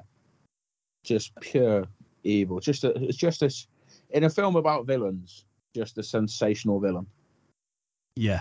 In terms of this saluting they do to other heist movies in this, we mentioned Heat. You do have the one scene where there's a shot of a television playing Heat in the white truck. I told you they acknowledged and said they kind of just need to not be afraid and not run from heat. The scene where the cop turns away when he sees the masked armed robbers getting away is actually based on an actual event. Ben Affleck says he added it to the film after interviewing a bank robber in prison. The smartest man in the film, by the way. Yeah, we always say, don't we, the classic, I've got 2 weeks left on the job. That was very much a guy like, this is not worth it. He looks mid-50s. Like, he looks like he's been about a bit. It's class, to be honest. I actually always sticks in my mind. It might have been in the trailer. I'm sure it was, because they really do lean into the masks as part of the marketing. Yeah. The mask is just a great shot. The nun mask is phenomenal. But it's just, like, that's just the biggest nope in the world. He's just like, now fuck this, sin a bit. Yeah, Affleck was speaking with a policeman where they were doing their kind of interviews and really just trying to get a grips with things. And he just saw a photo pinned to a notice board of someone sticking up a bank with a skeleton mask on. And he asked for the story, and they said, yeah, these guys would literally come in this mask. And he said he just happened to be speaking and trying to think how he could make that more menacing. And said, in probably the most religious part of Boston, to wear a nun mask is probably the only way that they could one-up the skeleton on top of the tactical armor and really get something out of it. You've had like Dead Presidents, you've had Point Break. I noticed something down to just say the masks aren't so much a make or break, but they really can be a make, in that they can just give you that iconic moment that sticks in your mind here, because that shot in the town is what people remember. Yeah, I mean, you've even had the Dark Knight at this stage. Absolutely. The Joker mask there, where they robbed the bank, were massive as well. So it's not unheard of. I mean, he obviously the sort of the like hockey masks and stuff that you get. So you have seen it a lot. He also said that he thought having the different masks for the two different heists would be a good way of, when people are talking about the film, to say like the skeleton heist or the nun heist, and then quickly realized people were far too interested in the nun heist to be talking about the skeleton heist if they're talking about the film. So it worked in some respect. Yeah. I mean, like you say, you say make or break. I don't know. I can't think of an example where it doesn't work. I mean, even no, that's why I said it's not so much make or break, but it can really give you something. There's even happens in fucking Fun with Dick and Jane with can't remember her name. That's going to annoy me as well. It's Jim Carrey and... It's Jennifer Aniston, isn't it? No. It's Jim Carrey and... Cameron Diaz? No. Oh, bollocks. Hold on. As soon as I say her name, you'll know exactly who it is. Oh, bloody hell, it's annoying. Memory is just not with me today. Tia Leone. I wouldn't have got that in a million years. You know who she is, though. Zimbabwe. I've just seen her face, so yeah, now I know who she is. She's Zimbabwe's one. But no, I wouldn't have got that. One of the things that you always do have in a good heist film is a car chase, and the car chase in this is fantastic. Yes, it is. You got this juxtaposition of the nuns and the tactical gear, and then they pointed out that one of the great things about shooting this in Boston is that everything is just so narrow, and it adds a certain level of claustrophobia to this, because you're almost anticipating the turns with them. Yeah, it's in certain parts as well. Apparently, it's like really uphill, downhill. It's really great in this. You're more of a James Bond fan than I am. I am. They reference the beginning chase in Quantum of Solace as what they didn't want to do. Fair. They say there were just so many shots and it's done so quickly that you kind of lose track of where you are and it's hard to be immersed. And they really wanted this to feel like you were in the back of the car with them, like you're embracing the turns. You're really looking over your shoulder almost to see how close they are behind. And they felt that giving you these shots to just really get your surroundings and know where you were would work far better than just fast cuts and really just trying to make it more dramatic that way. Yeah, fair. I've said previously that pistol whips always get to me in these films, but every ounce of violence in this film is so down to the bone that you really do feel all of it. Like, it doesn't feel like there's a wasted punch at all. Like, every bit of violence is just so... There's nothing background about it. Everything is right there. You feel everything about it. Everything is so precise. And it just works the whole way through in carrying it. There's nothing needless involved. And so when they do then blow up a truck, it just hits so much harder. That reminds me of Heat as well. It reminds me of just the, I won't say ferocity, but maybe that is the word. Yeah. We watch Heat as the truck comes across, right, opening heist, truck comes across the screen, and it just feels like you could have you could be watching it on volume 3 or watching it on volume 300. It just fills whatever room you're in, and that's what the scene with the truck feels like. Affleck said that he really wanted to ensure that when you read the budget afterwards, you could really see that every penny of that budget was on screen. There was nothing put outside and wasted. And so on the days when they were shooting something like the Renner and Affleck scene where it's just them arguing. Yeah. He said they just have a small crew that day because one of the things he prided himself on previously was the way he worked a budget. And so if you can save even £10,000 to go bigger at Fenway Park, then why the hell wouldn't you do that? It's a very fair point, isn't it? Yeah, and so we do get them taking over Fenway Park. Ben Affleck says he just happens to be good friends with Tom Werner. Him and John Henry come down to the set just to see it all going on. Just happens to be friends with him. Yeah, he said they wanted to go big time because he was pissed off with the Bruins. They wanted to do something more on the ice hockey side of things, and the Bruins have a rule, and they told him, if our logo is on screen at all, then you can't have any violence or swearing anywhere around it. And he said, I tried to say, do you not know what hockey is? Oh, sorry, that was going to be my question to you. I was going to say you're more of a hockey guy than me, but it's like 50% of the fun, not people kicking fuck out of each other. Exactly. And he said, he said it really irritated him. And he said, I mean, there's no point arguing it, but it was like, right, we can't do that there. Let's make this the biggest, best thing that we can do at Fenway. And he said, if you want any kind of feel as to what it would be like if there was some kind of apocalypse, being in an empty stadium is probably the closest thing you can get. He says, sitting around eating a packed lunch with Jeremy Renner in 2 seats of Fenway Park where there's nobody else there. Also, why was he taking packed lunch? Yeah, I imagine packed lunch was probably an expression. Yeah. But I mean, I hope so. Imagine that. He's just sat there with a little Dairy Lee Lunchable. Just making sure people at Boston know, look, I've not outgrown this place. Yeah. I know where I came from. They say someone was getting married while they were shooting this, and they'd forgotten to tell them that they were shooting in the kind of downstairs of Fenway. So all of a sudden, they just hear these gunshots, and someone has to go to the wedding ceremony and explain to them, no, we're shooting a film downstairs. And he said they took it in the end, like, okay, there's quite a cool story afterwards, but in the moment... If you're the bride, you're raging. Yeah. I also don't imagine it's getting... I imagine whoever's paying for it's raging also. I can't imagine it's cheap in Fenway Park. No.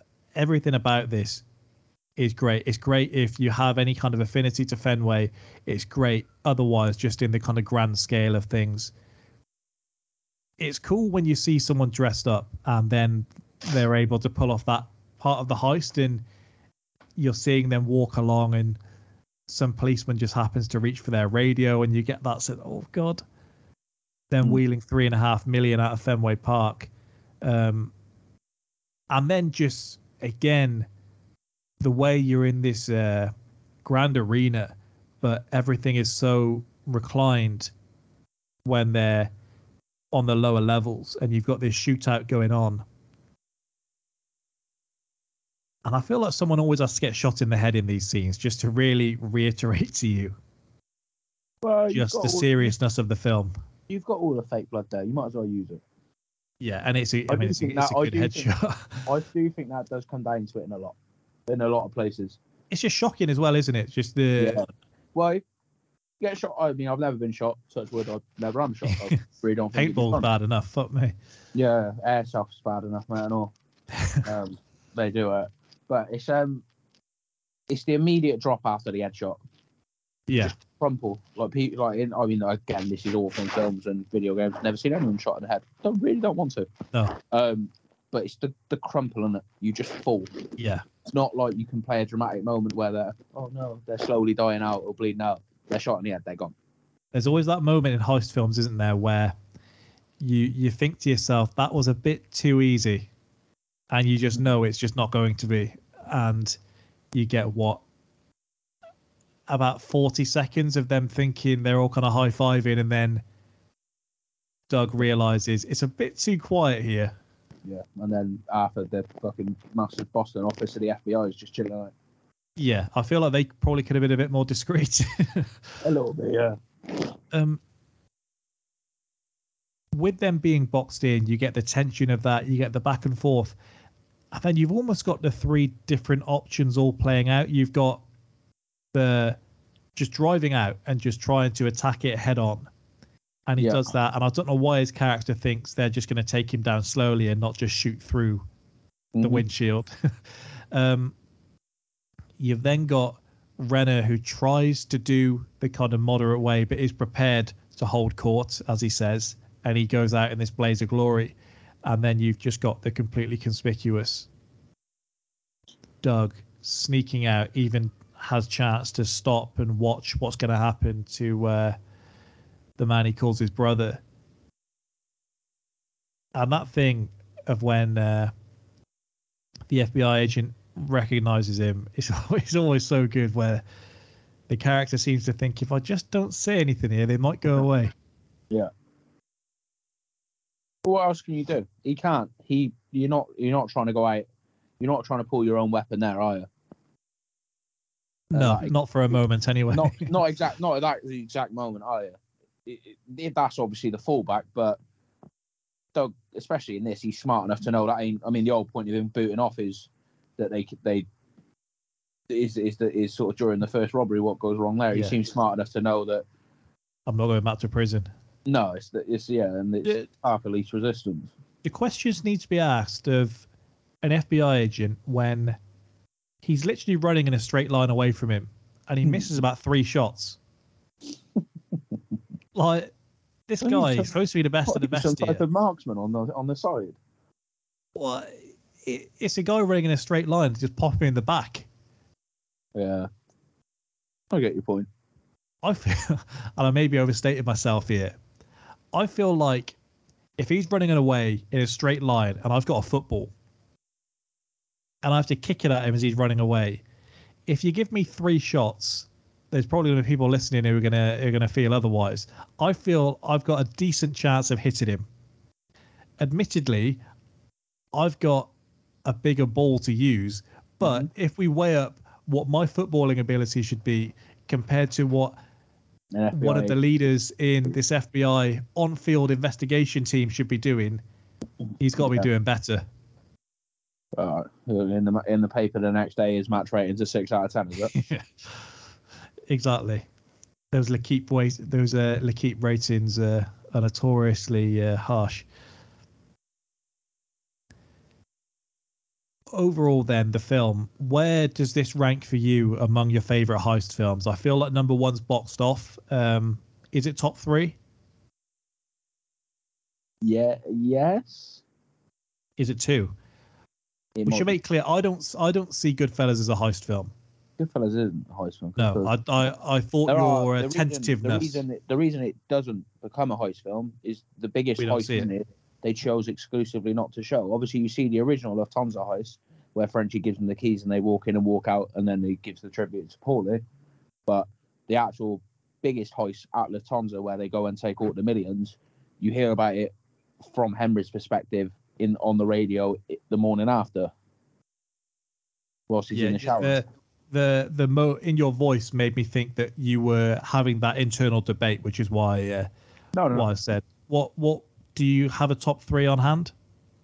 What heist movies? Maybe not on hand. Give me a second. Let me assess. There were 3 that came to mind, but one feels rash. Heat. Oh well, I'm assuming Heat number 1. Yeah, obviously. Come on. And it's just what the other 2 could be. Yeah. Den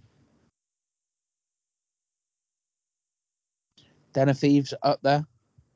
I'd take this over Den of Thieves every day. And Focus up there. If you can want to. I think it's a heist film, but again, I think this is as close to Heat as I can imagine a heist film being. Yeah, I tell you what I do like. This is one that's just popped into my head. I'm not saying it's top 3.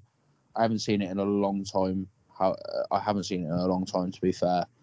But the remake, and it is a remake of The Taking of Pelham 1, 2, 3. That's Chris Pine, isn't it?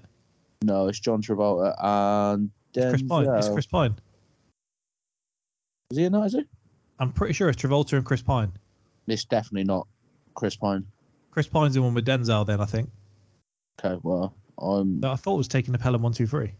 Maybe you're right. I always thought it was Denzel. I'm not gonna lie to you. Denzel and Travolta. There's some very Denzel and Travolta. I'm not sure what I'm thinking of Chris Pine in now. I'm really fun. There's some very old ones that I'd need to watch again. To like real old stuff. Because obviously we're outside it. I'm gonna say so I don't keep you all day, which I definitely could because I do love a heist movie. Excuse me. I'm gonna go Heat. This. And then I can't do it. I was gonna say Oceans, but I do love it. Actually, yeah, no, fuck it, I do. No, in fact, I'm lying to you. I thought you'd take this. I thought you'd take Oceans over this. No, I'm actually lying. It's as a heist movie, just purely based on the heists. It actually goes. It goes Heat, Reservoir Dogs. This. Okay. I'd have Hell or High Water in there, but I appreciate all the mentions. Unstoppable was what I was thinking of, and it is Chris Pine and Denzel. So, and it's on a train. Fair enough. I mean, it's relatively close. Yeah, 2010 as well, I think. Anyway, fair to say we're both fans of this film. Oh yeah, most definitely. It was nice to have a rewatch of this. To be fair. Yeah, I definitely am going to go and watch that extended cut. I think at some point soon, extra half an hour. It looks like there's some gold in there as well. I think they flesh out Blake Lively's character a bit more as well. They do say in this, if Ben Affleck hasn't asked out Blake Lively at some point during their one particular scene together, then he definitely had indications that she was not interested. Because when you look at his success rate, it cannot be that he's not backing himself. Yeah, confirmed. Just thinking about heist movies, the original Italian Job would probably be up there as well. Wouldn't make it for me, but I appreciate I'm happy the reference to the old ones. My three. But that would be up there. All right. As much as we could probably talk about this even longer, it is time if we move on to Now You See Me. Everyone in this room was a victim of hard times. And so tonight, we're going to return some money back to you. Can you explain to me how you robbed a bank 5,000 miles away? Magic. I'm gonna nail you. First rule of magic, always be the smartest guy in the room. The bank was the distraction. What's about to follow is really going to amaze. Now You See Me. Locked. Nothing's ever locked. Rated PG-13, May 31st. If we move on then to Now You See Me. An FBI agent and an Interpol detective track a team of illusionists who pull off bank heists during their performances and reward their audiences with the money. Now, what do you think the critics think of this one? 6 out of 10. Fun. I think the idea will get a lot of credit, and some of the effects will get a lot of credit, but ultimately not loved. You're not far wrong. I think it's probably worth me putting that out there now. If you're tuning in and you are the biggest Now You See Me fan in the world, perhaps you've heard the enthusiasm for Heat, and you may be expecting similar. Now, the enthusiasm levels will always be on a certain level with me, but you can only hit the certain levels of enthusiasm levels for certain films, and Now You See Me isn't quite living up to the levels of our previous film this evening. But I will take you through the critics' reviews. So, this top-notch cast manages to infuse the film with a sense of fun, style, and a little suspense. One of those films that tries to be too clever for its own good.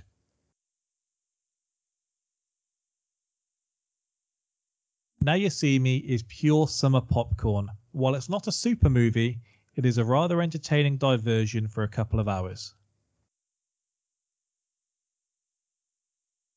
It is risky, genius casting.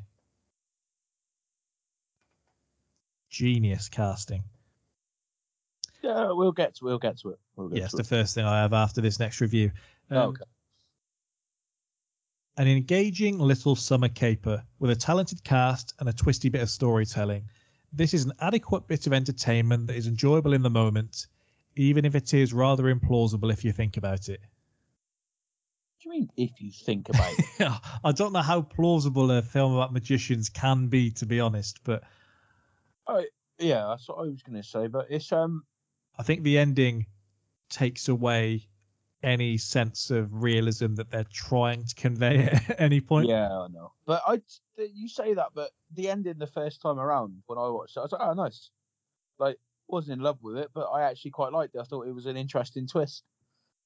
I think this film suffers from, it might be a bit early for me, but we've gone through we'll talk about the cast and I'll do the bits, but I do think that last review, minus a little bit unplausible, which is a wild understatement, but I do think this film suffers from, once you know the ending, once you've seen the tricks once.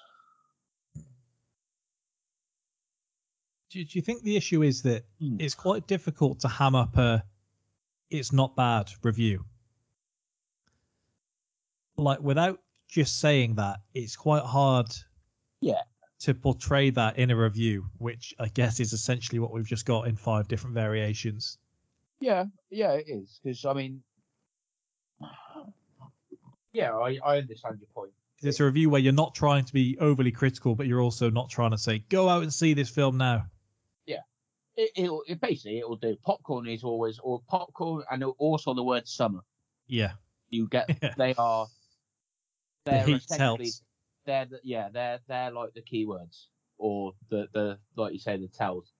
You often, it's a good summer film.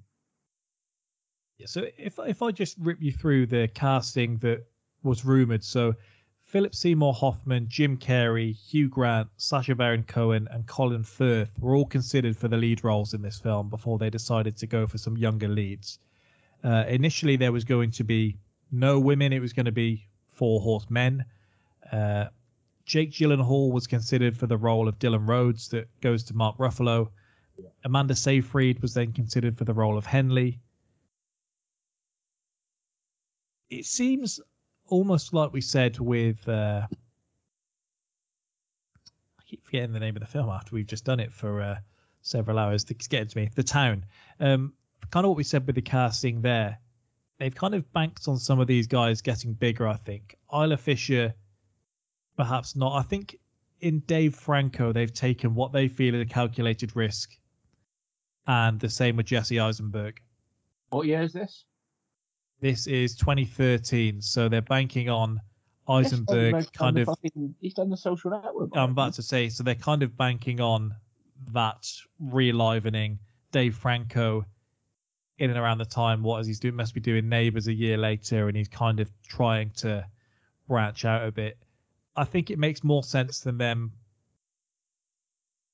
doing Philip Seymour Hoffman, Jim Carrey, Hugh Grant, and Sacha Baron Cohen. Yeah. It does feel like a film that would be made for Sacha Baron Cohen. But I don't even know Well, what I they mean just go by for that. Isla Fisher instead. Maybe that's how they got to Isla Fisher. We won't have him. And then suddenly they realise what they've got right in front of them. Yeah, I don't know what I mean by that, but if you told me it was a film It's about a bit eccentric. magicians robbing banks, and you're like, yeah, Sacha Baron Cohen's in it, I'd be like, yeah, fair enough. What I thought was interesting in this one is that what you'd call the best actors are actually in the lesser roles in this. Kind of like the further you get away, Woody Harrelson probably doesn't apply here. But when you look at Morgan Freeman, Michael Caine, Mark Ruffalo, they'd probably be considered higher up on the tree than Dave Franco and Eisenberg. And yet, two of them certainly. They're the lesser characters, and it's just an interesting way of doing things. It's almost like you're banking on what can be with these guys, but you're propping them up. Yeah. Like with Arsenal now, where they're saying, look, you've got this good young core, but you need to add a bit of experience in there. Hey, Rivaldo.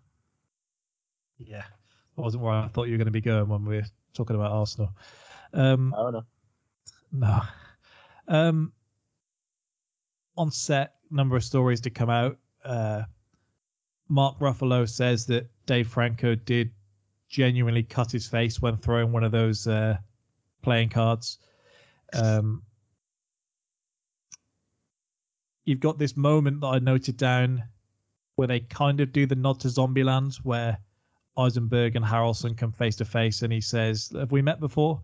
After they've done the control freak bit. Yeah. Thoughts while watching, because that was literally the trivia for this. There was no more than that. One of my biggest questions, actually. Let's do this first. Isla Fisher's character. It felt to me like they hadn't planned for a female character. Her whole thing is just weird. Like, at the start, they do this big thing of she wasn't happy to be an assistant, but then is an assistant the whole time for the film after. And she's just almost used in this to have this weird tension with the others. There's that scene with Woody Harrelson trying to put the moves on. It just has nothing. It makes no sense outside of that scene. His character never is that kind of way again. He never has any kind of reference with her. It's like it was put in for the trailer, maybe. I don't know. Her character just felt like it was rushed compared to the others. She does. She is forced to take a little bit of a bit part. Yeah, it's weird as well, because she's more accomplished than Dave Franco. There's no slight towards her. And No. I don't know if. Does it sound fucking stupid? If it sounds stupid, tell me. I don't know if they don't know if subconsciously they put her into, and this is my beautiful assistant. Yeah, but then it's strange to do that and then have the whole thing at the start of, I'm not an assistant, by the way. I know.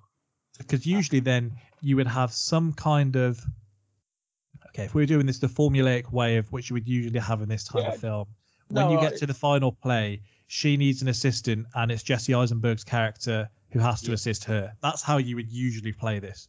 I understand. I'm not saying it was a conscious or it was a conscious decision, and you are right. That's what it feels like. They seem to usher her to the side. Because they reference it, don't they? She was being chopped in half. Yeah.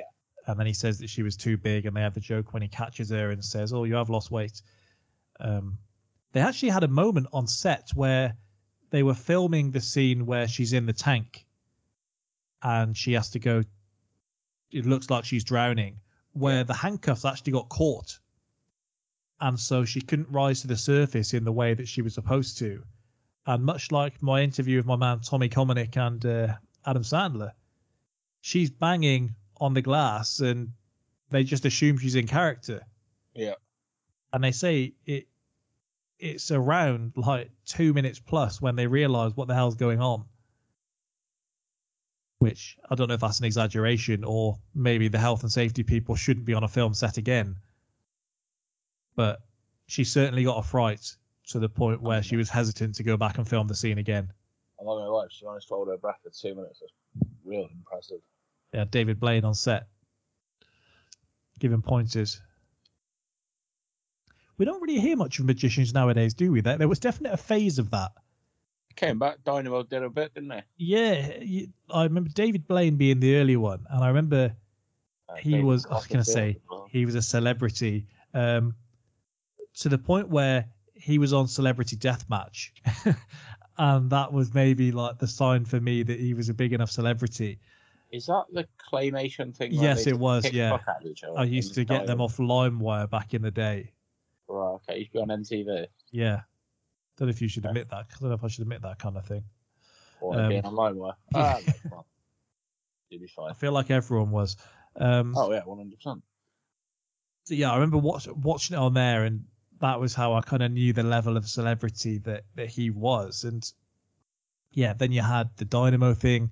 You had what's his name, Darren Brown doing the lottery numbers, and he'd have his shows, and it doesn't seem to hit the same anymore, does it? Yeah. Because I used to really enjoy, particularly the David Blaine ones, as much of a freak as he is, and I feel like he may have had some allegations come out against him. Yeah, I was going to say something then, but I won't. You're going to say he seems the type? Maybe I was, maybe I wasn't. I don't think David Blaine will be listening to our pod now, but I also don't think many would disagree with you. I just I think by the time Dynamo came about, I was sort of over it. Do you remember, like, he was massive in this film. I don't know what he was like overseas, like internationally, but I feel like David Blaine was a big star everywhere. Yeah. But he was big enough to have DVDs, wasn't he? He was the perfect. He banged his DVDs out around Christmas time, and he was selling fortunes. Yeah, well, Dynamo had that TV on, like, the show on Channel 4 or E4. Yeah. And that was massive. He did that thing with a bus, and he walked on water. By that point, I was like, I'm alright, I'm done. Yeah, and obviously, the whole magician thing was just big right around the time of having like pinned videos on Bebo and things like that. Like, that's the kind of era where these videos were just popping off. But yeah, you don't really see much about them anymore. Darren Brown does the kind of like psychic things, and let me read your mind and let me hypnotize you, and but there's not too much more of that, is there? No, there's not, is there? Which, do you think then it's strange that, I mean, 2013 is still a long time ago. I don't recall magic being a massive thing then for this to fit in, but obviously it was a very successful film. It gets a sequel. Yeah, it was, yeah. A number of other questions. How did the French detective fall for Rhodes? Like, literally nothing happens between them. Then all of a sudden, she takes a big gamble on him as well. They're just a thing. Yeah, it takes a massive gamble on him. Like, considering essentially, yeah, chance you'll just cover up my crimes. Yeah. Well, that's the giving the address from the town. Yeah, that is banking that you've got some serious old value. I'm going to tell you all these crimes I've committed, and as a police officer, I'm just going to guess you're not going to grass me up. And I guess, fortunately, he was right. Yeah. I don't have I don't back myself enough in any situation to do either of these things, by the way. No. I'm not, if someone's trying to put some work on me, I'm not telling them my address. And when it comes to the fairer sex, I'm not being like, yeah, look, I committed a load of crimes. Here's what I've done. Don't shock me. No, the scene that's particularly bad, and one of the ways this film falters is kind of when it does the look, this is how we really did it, and then it's just never as clever and slick as perhaps it should have been in this kind of film, where it needs to be really slick. And I think of Focus is probably a good example. Great film. And they do really pull off the slick side of things in that film. Yeah. in this, the more slick they try to be, the more I feel it kind of fades away. Like the scene when they're showing that Dave Franco's still alive. First of all, how no helicopter that's above? I understand how perhaps Mark Ruffalo couldn't see the switchover in the cars. Mm-hmm. There's a news camera above filming this whole thing. I feel like they should see if a guy slips out of a car into another one and drives away, regardless of the explosion. But his thing of breaking in, and they just leave the one guy that's been hypnotized and is playing the Philharmonic on his own with no one around him, no supervisory. And they actually say bullshit twice before in that scene, which I feel someone has to have picked up. I haven't. I mean, now it's been pointed out, you would, but it's also not our job to recognize that. There's enough people that have recognized it. If you just Google the film, you'll see a lot of complaints about this, and this may be where the hard to believe things come in, even when you are tuning in to see a film about magicians. Yeah. And then just when the guy does come back around, does he not notice the massive pile of smashed glass in the middle of the floor? He's probably confused. He's lost a few hours, isn't he? But it's not even just him there. There's other people coming back. Yeah. The ending heals a lot away. I know you said you liked it the first time around. I don't particularly remember having much of an issue. I take an issue usually with the whole I was there the whole time ending reveal when the character is more central, because it then just, there's no way you can possibly explain the way his character acts for the rest of the film knowing that. Like, there's no way you would be pursuing them in the car in the same way that he is, in like really running them down, because essentially your role then is to make sure it looks realistic enough. Yeah, but never to put any risk that they get caught. Like, you should never be trying to stop these things happening in quite the way that he is. The best, I mean, to my knowledge, the best it was me revelation in any film is Kaiser Soze in The Usual Suspects. Yeah, that and Puss in Boots. Excuse me? Puss in Boots does a great version. In Shrek? No, the Puss in Boots film. Humpty Dumpty says, "I was always there, Puss," and then he's in all these little cat suits hiding in the background the whole time. He actually flies away in the end. He's picked up by a bird. Oh, no, I've not seen the film, mate, to be honest, but fair enough. The scene would kill you. Banderas getting his own movie. Good for him. I think he's on to the third now that's coming out this year. Well, they've made 2. Yeah. And a TV series. Fucking hell, Shrek did some serious old work, didn't it? So it's essentially 6 Shrek films. Big Puss. Bonapacero. That is actually genuinely a great I was always there. But yeah, when in the moment it is good, and then you take the look and it's like, well, actually, I'm not too sure about that. No, I'm not saying it's plausible, but no. I liked it as it as a reveal. Yeah, I think we've got different opinions. I don't mind it. It was me. No, I don't mind it either. I think when you watch it so close to something like we have the night before, then it doesn't hold up as well. And I think that something we've spoken about with other films when we've done this podcast is just how valuable low expectation can be. And the first time I saw this, I didn't have low expectation. I had no expectation. They used to do these things at Cineworld where if you were an unlimited card holder, then you could watch a film and it would be, you don't know how early, but you knew it would be early. And they would put some pointers out, but it was harder to know the first couple of times around. And this was the first one that we went to, and it was literally a couple of months early. So there was no even early reviews that we'd seen or anything. And so it was pleasantly surprising. One, because you see the title of the film pop up after the trailers and you're like, okay, this isn't something that I immediately think looks shit.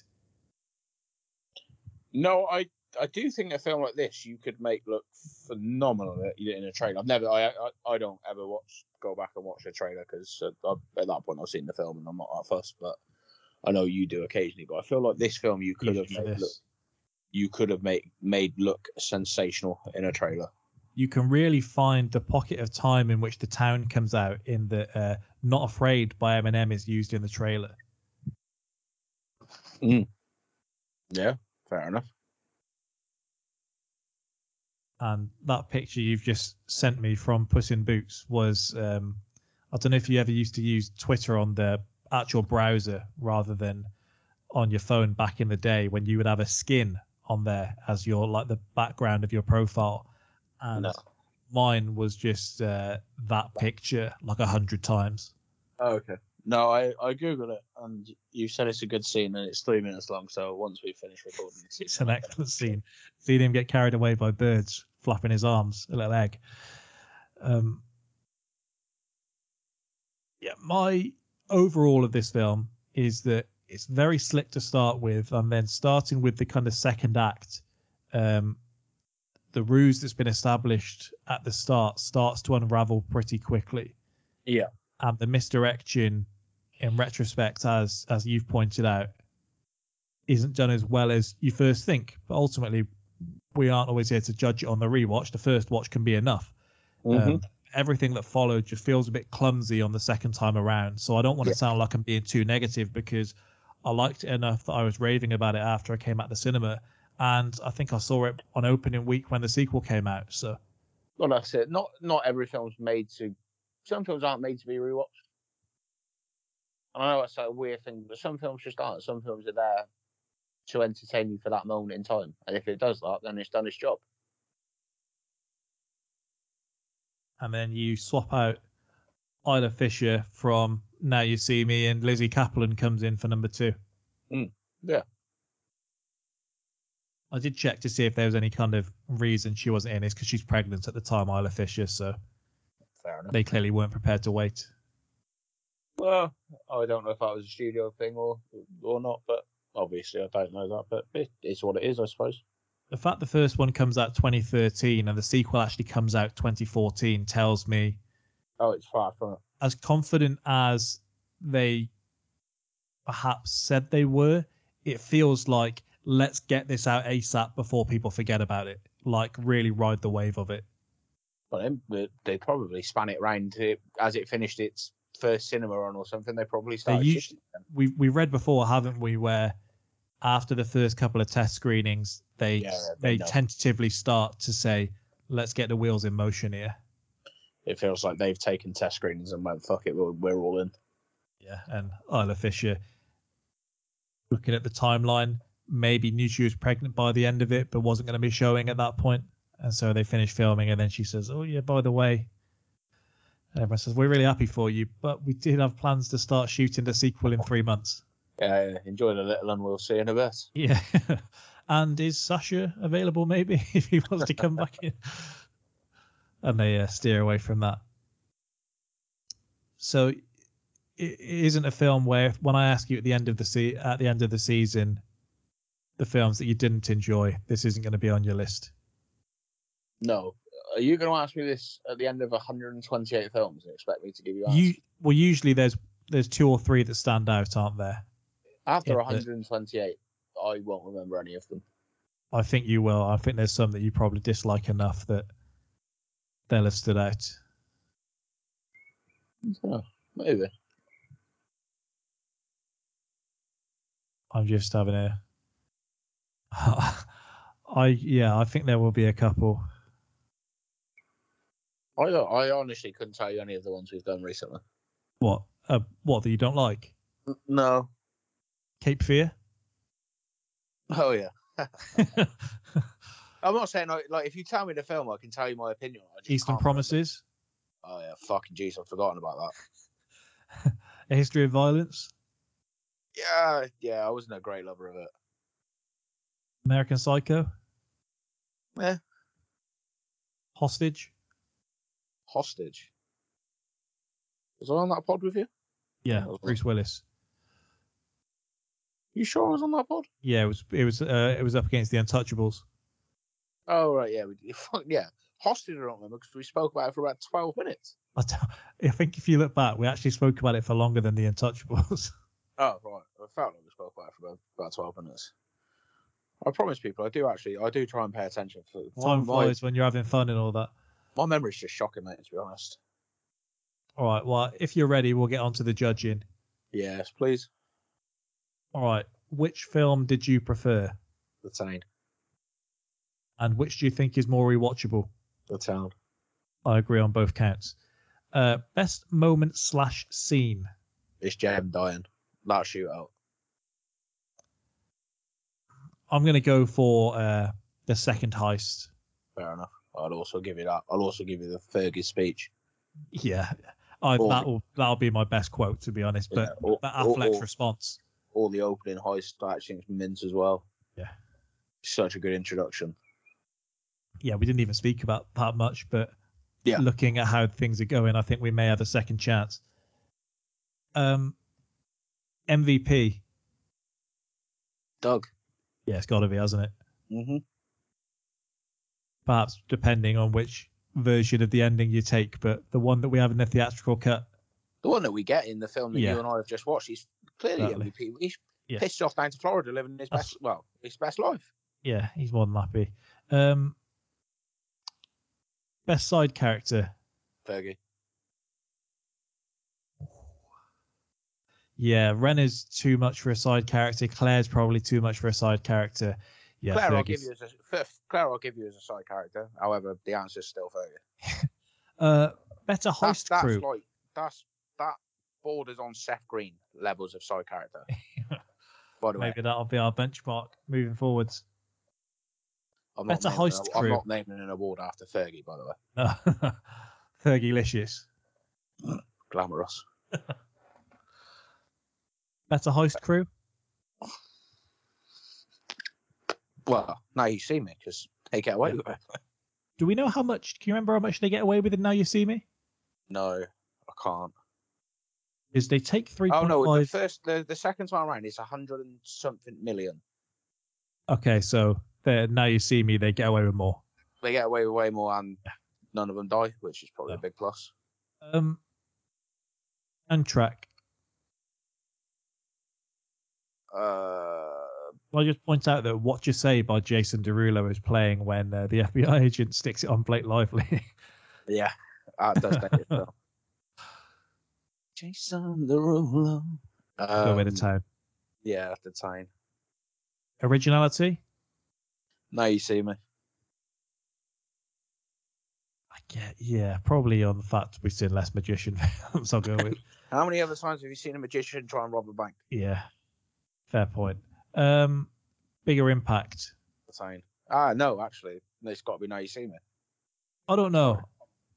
It is, mate. They made a sequel. It made more money, etc., etc. Okay. I feel like The Town is quite a cult film. I was going to say one of them, like... I know there's Oscar noms and stuff, but I genuinely think if you polled 100 random people, more people would say yes, they've seen it and or heard of. It does show again, though, that Affleck can direct, and then he gets Argo. He goes and does Argo. Yeah, I'm talking cultural. I understand. Which he does get his Oscar for. If you polled 100 people, they're saying, yeah, I've heard Now You See Me. You know, whereas The Town, I don't know. But I know a lot of people who just don't even know what it is. No, he said that, but everyone that has seen it is like, yeah, that's an unreal film. Yeah, I don't know anyone who's seen it. It's like, no, it's okay. It's either, in fact, I've never heard anyone say a bad word about it. No. Affleck says that he was really worried about being one of those guys that is just Boston type. Mainly because he can actually do the accent, and also just because of the run that things were going on at the time. He says that Good Will Hunting, that him and Damon both thought they could showcase their Boston accents because very few people could, and they could just use it as almost like a showcase reel for them moving forward to get bigger roles. He said after he's done this, he was very clear that he couldn't return and do a film in Boston for a while until this had died down, and maybe he didn't even know just how big this was going to be. So he said, when you have a look, the next film I go and do is all the way in Iran. So that probably sums up just how far away from Boston I wanted to be. Fair point.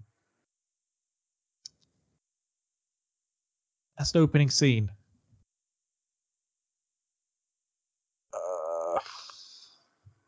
Is The Town for me. The Town. Best ending. I go, Now You See Me.